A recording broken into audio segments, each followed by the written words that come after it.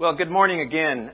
My name is Clark Morris. I'm a deacon here at the Heartland Church of Christ, and it's my honor and pleasure to get to try to deliver a message for us today that I hope will be helpful, that will be enriching, that might lift you up. We are in a time of transition and change here at the Heartland Church of Christ. I mentioned that Sharon's retiring from our secretary position. That's a very important position here at our church. Keeps everything running. We are fortunate that one of our members, Vicki Stanley, is going to, starting this week, begin to work alongside Sharon, and she will fill in until we have a full-time person. And so we're lucky to have Vicki, recently retired, I think, from Cerner, and willing to pop out of retirement and do this for us.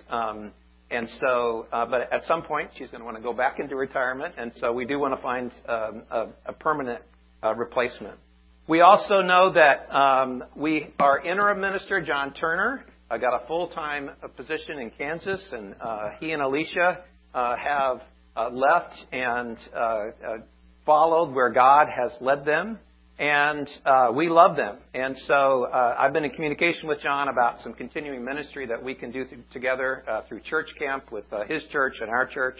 And so we will continue to pray and love and appreciate John and Alicia, but as they are serving in another congregation. So we have a minister search that's happening. We have a search committee formed, and we have people that have applied. In fact, we have a search committee meeting this Wednesday with that team, and we're going to begin to go through those resumes that are beginning to show up in our midst. And so all of these things, there's a lot of change going on here at the Heartland Church of Christ. And that can be disconcerting because we don't like change. And in my observation, actually, particularly, men have a harder time dealing with change than women. I know I'm not supposed to make generalities, but that's just my observation in my own life. And I'll give you an example of that.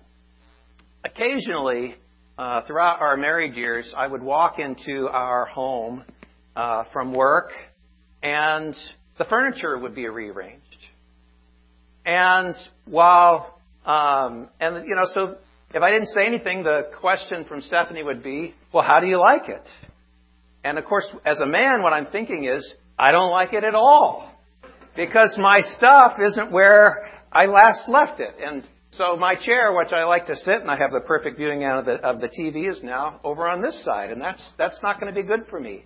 And so these are really, very minor things. But in my mind, I don't like it. I don't like the change. And so, but I've seen us rearrange the furniture, and a friend of Stephanie's, a female friend, come in the door. And what's the first thing they said? Oh, wow, you changed it around. I love it. This is awesome. And I'm thinking, how can you be so positive about this change? How can you be so positive? And because, they see that there's new possibilities in this change. And so a few weeks ago, Stephanie asked me, maybe it's time you changed your hair. And I was just sort of getting used to this haircut and this hairstyle after 33 years. And, it was just kind of settling on me. And so I went to my Barber Jean, and I said, could you cut it a little shorter this time? And he's like, what? Why would you want it shorter? You've been wanting it this way for these decades. And I said, well, Stephanie suggested that maybe a little shorter would be better. He said, okay, we'll give it a try. So Gene's also a male. He didn't believe in change. And, and the most important thing for us as men when we go to the barber is whatever you do, I don't care how you cut it, just so that it looks the same as when I had my last haircut. And actually, the other thing that we changed about my hair, now, you're probably thinking, Clark, I don't see any difference in your hair. Kathy's affirming that. And so, again, but the other secret is that I'm not wearing gel in my hair either. And so we're doing gel-free weekends. And so it's very dramatic in my life, and it means nothing to you because it's just a little change, right? And so I'm still who I am. I'm still relatively look the same. But small things, to us sometimes can feel big, can feel really big. I was running, Dempsey made a reference to me as a runner, and I was running a few weeks ago. And right when I started running, I had a really bad pain in my heel, in my right heel. And as I was going, I was like, this doesn't feel right. And so I thought, maybe there's something in my shoe. But I kept running for a while, and so I was just kind of stubborn, and I didn't stop, and I just, I didn't go as far as I normally would go because it was painful, but I just I'm not going to mess with it. Next morning I get up, put on my shoes, don't see anything in there, and I start running, and sure enough, that pain comes back. But I do kind of the same thing, just kind of put up with it, but boy, it's really irritating. And it feels like there's like a boulder underneath my right heel. Well, so finally, when I get home that day, I take off my shoe and I look in there, and this is what I found. Can you see that? You can't, can you? Because it is the tiniest of little tiny rocks that was underneath my heel. And even though it is so tiny, it caused a really, really big pain. And so all I had to do was take that out, and then the running felt great again. My heel feels fabulous. But this little tiny, tiny rock, which you can't hardly see, you probably can't see. I guarantee it's there. Hand it to my brother here so he knows there's really a rock there. Yep. But sometimes these little things can get in the way of, these little changes can get in the way of us being productive. And our text this morning is taken from this incredible sermon that we have from Jesus, and it's called the Sermon on the Mount. And it's recorded in Matthew chapter 5. And this sermon goes on for several chapters. I just want to concentrate on a little section of it where Jesus says that we are the salt and we are the light here in this earth. We're salt and light. And the reason that I want to point us to these is I think that these are foundational principles of who we as the Heartland Church of Christ are in this world. Who we are. And I want for us to concentrate on who we are and not be distracted by these little rocks that are in our shoes, these little changes in our lives that may seem big to us right now about who our minister is and who our secretary is going to be and changes we're making in the church, what our small groups program is going to turn out to be. But those really are little things in the scheme of who we really are, which Jesus says that you are salt and light. Now, the problem with Jesus telling you that is that you might be like me, who takes things literally. And a lot of times when I read things, I take things literally. And I'll give you an example of this.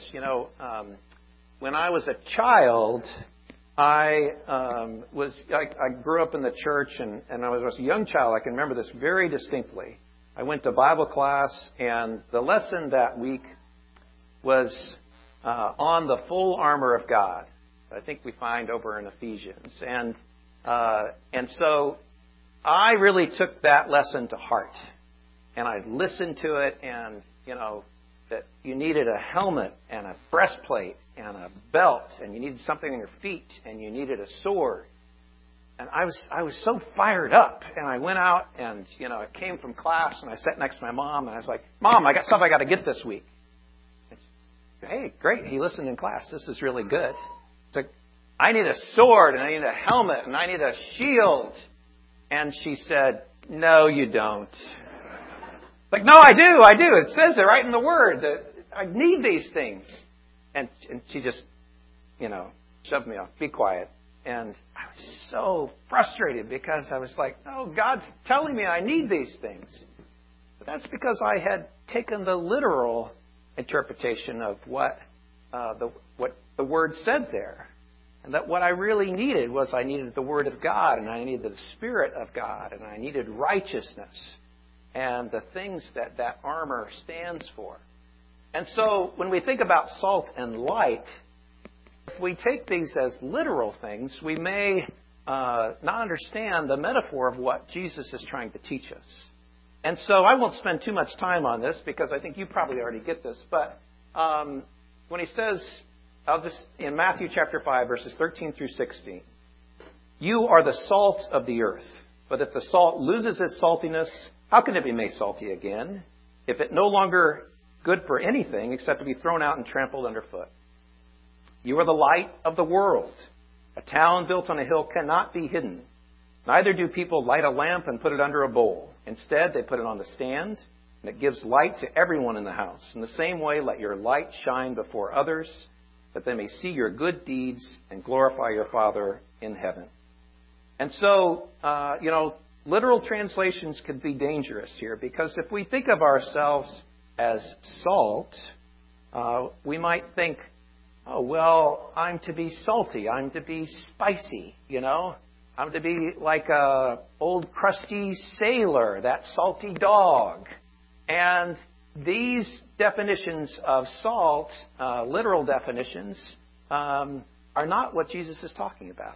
But what is he talking about? And also we have to realize what's the context of salt in Jesus' day. We don't think of salt as all that important in our day. Although some of us really like salty things. I often will say, I really like something salty to eat right now because I really do like salt a lot. But in Jesus' day, salt was precious. Salt was life-giving. Salt prevented deterioration. Salt prevented things from something that was good becoming something that was rotten. Salt was given to Roman soldiers as pay. In Leviticus, God's people were instructed that no sacrifice was to be presented without salt. It was essential in their world for things not becoming rotten and for their health and survival. It's not true today in our world because we have refrigeration. We have a lot of other ways to preserve food. We have a lot of other ways to treat our medical ailments. But in Jesus' day, salt provided life. And without salt, we never would have been here. They never would have made it. And so, salt was essential. And Jesus says, you are essential. You're the salt of the earth. And again, so this is not about being flavorful or spicy. It is about the quintessential quality of preservation. That what we provide as Jesus' salt on the earth is the preservation against moral decay. Because sin in the world, if left to just work itself on the flesh of men and women, decays men and women and takes over them and kills them, leads to death. So we're the salt. We're also the light. And I don't know how many of you had the opportunity to see the total eclipse that came through here. I was fortunate to be in a place that got to see the whole eclipse. And it was pretty awesome. And what was awesome about it is the power of the light. As the moon completely lined up with the sun, and we had 100% totality, the sun was completely blocked out. And suddenly the earth begins to cool underneath you. And you realize sort of the awesome power that is the sun, that is light. And after 2 minutes and 38 seconds, when the moon started to slip so that the first beams of light come back from the sun, that was an incredible sight to see. As you see how powerful light is, and it's like a laser beam shooting down to you. And so I think we understand the power of light. But again, the light that Jesus is talking about, when he says that you are the light of the world, is of course the light that we reflect from him. The light of salvation, right? The ability to have a path to total salvation, to totality, to total lightness, total goodness, total faithfulness, and reconciliation with God. That's what the light is that he talks about. And he says that's what you walk around with, and that's what you present to the earth. So salt and light, I actually love the literal definition of salt and light. I like the combination of salt and light when you go to a beach, the salty water and the sun shining down on you, and so that kind of really jazzes me. But the spiritual definition of salt and light are profound. They are amazing. And we can't let little rocks, or what in essence are temporary changes, or a temporary period of change, get in the way of us being salt and light in this community. Because this community is deteriorating. This community needs salt and light. And so you say, Clark, okay, Brother Clark, well, what does that look like? What does that mean? And let me just point to a couple of the teachings that we see in the Sermon on the Mount, and just give I could spend hours and hours, we could together, talking about all the lessons that are in the Sermon on the Mount. And I won't do that. I'll just give you a couple of things. What does salt and light look like? Well, first of all, Jesus says that blessed are the peacemakers. And he gives us an example of what peacemakers do. He says that peacemakers don't have grievances with one another. And that if there is something between you and someone else, that you go immediately, you drop what you do and you go immediately and you fix it. Because being salt and light in the earth means that you are a person of peace and a maker of peace. That's what being salt and light is. It means that you're pure in heart. So that means that you don't just not commit adultery. It means you don't think like an adulterer. It means you don't lust after men and women or judge men and women based on their sexuality and whether you're attracted to them or not. And we might say, well, that's the way the world is today. That's why the world needs salt and light. Because salt and light doesn't act like that. Jesus says, you're my salt and light. He said also, blessed are the meek. And this is not a very good word in our society today, the meek. But when he talks about what this means, I think what he's talking about are people that are meek to their own desire. Because he says, when someone strikes you on the cheek, you turn the other cheek so they can hit that one too. When someone enslaves you and asks you to go a mile, you happily and joyfully go the mile and then go another mile. And so in our context in the Heartland Church of Christ, what does that mean? What does salt and light mean for us being meek? It means when someone asks us to do something in the church that we don't want to do, we don't just do it begrudgingly, but we do it with joy. And in fact, we do it 2 times over. We say, what else can I do to help you? That's what salt and light is. It also says that blessed are the merciful. Jesus says, blessed are the merciful. Which means that we don't just love people that love us or people that we find lovable. That we love everyone. That we love people that are unlovable. And that salt and light has an impact on people, even people that we don't find, people that we want to spread salt and light to. That we don't eliminate people and say, no, you don't deserve God's love or His light or His saltiness. And Jesus also talks about righteousness seekers, those who hunger and thirst for righteousness. And the interesting thing I think about that I get from this teaching that Jesus gives here is that righteousness seekers are not worriers.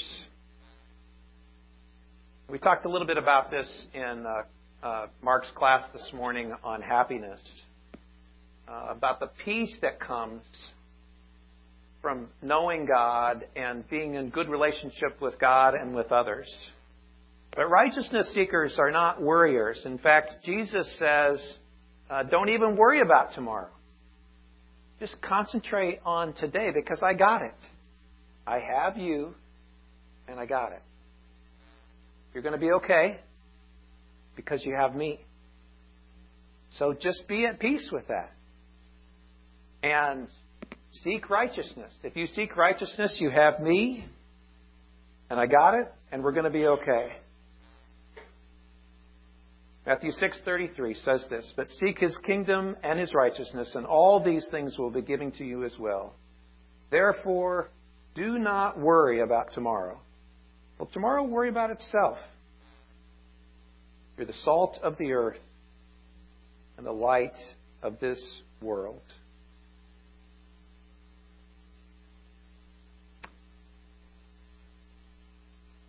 In conclusion this morning, one of the interesting things to me about this statement is that Jesus is so personal with it. You,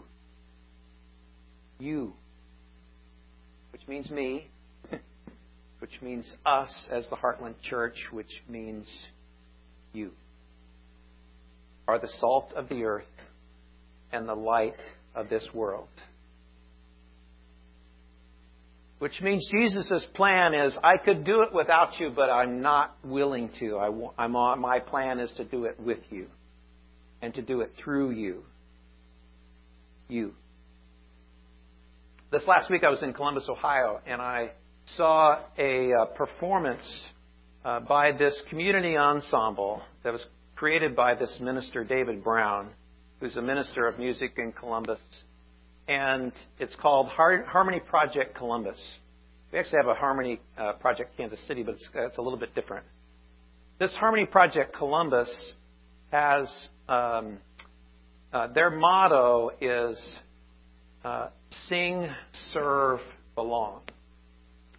And what they do is that they have a community chorus model where they bring people together regardless of whether they have any musical background, and they form these community choruses and they sing together. And then they go out in the community and they serve together. And then they find meaning and belonging through this art form. And so to demonstrate that, and that sounds pretty cool, right? So this description's good, but to demonstrate it, he brought a chorus of women who are all from a battered home shelter. So these are all women that have been abused by their husbands and cast out, and the world has said, their husbands have said that they don't love them. And then these women were singing this song vigorously that had a chorus that said, will you love me tomorrow? Or will you leave me in the middle of the night? And the second time when they repeated that, I heard that, and suddenly I perked up, and it wasn't just this ensemble anymore. It was this powerful message that was coming through. where me, and I wasn't the husband of any of these women, but me as a man was feeling, as a society, as a body of Christians, are we going to let people in our community feel unloved, to feel in darkness, to feel that they don't have the salt that can save them? And I hope, Heartland, that our answer to that is no. That is unacceptable to us. There's a lot of pain and sin in this world, and Jesus knows that, and that's why He says, you are the salt of the earth. You, Heartland, are the salt of the earth. You, Heartland, are the light of this world. Each one of us is called to that calling, to be salt and light. And I would encourage you to, I don't know what your pain is. I don't know what your little rocks are. I know the changes that we're going through are difficult for many of us.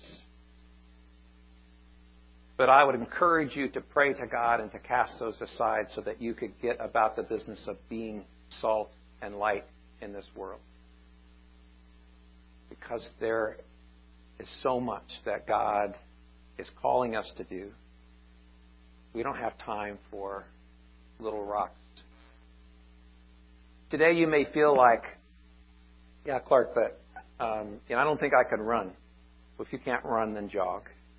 You may be saying, I can't even jog, Clark, today. I can't jog. I can't do it. And I say, well, walk. Just walk. Just walk with us. If you say, I'm not sure I can walk, well, you just crawl. But don't give up on being salt and light. Come this morning if we can pray for you if you have need.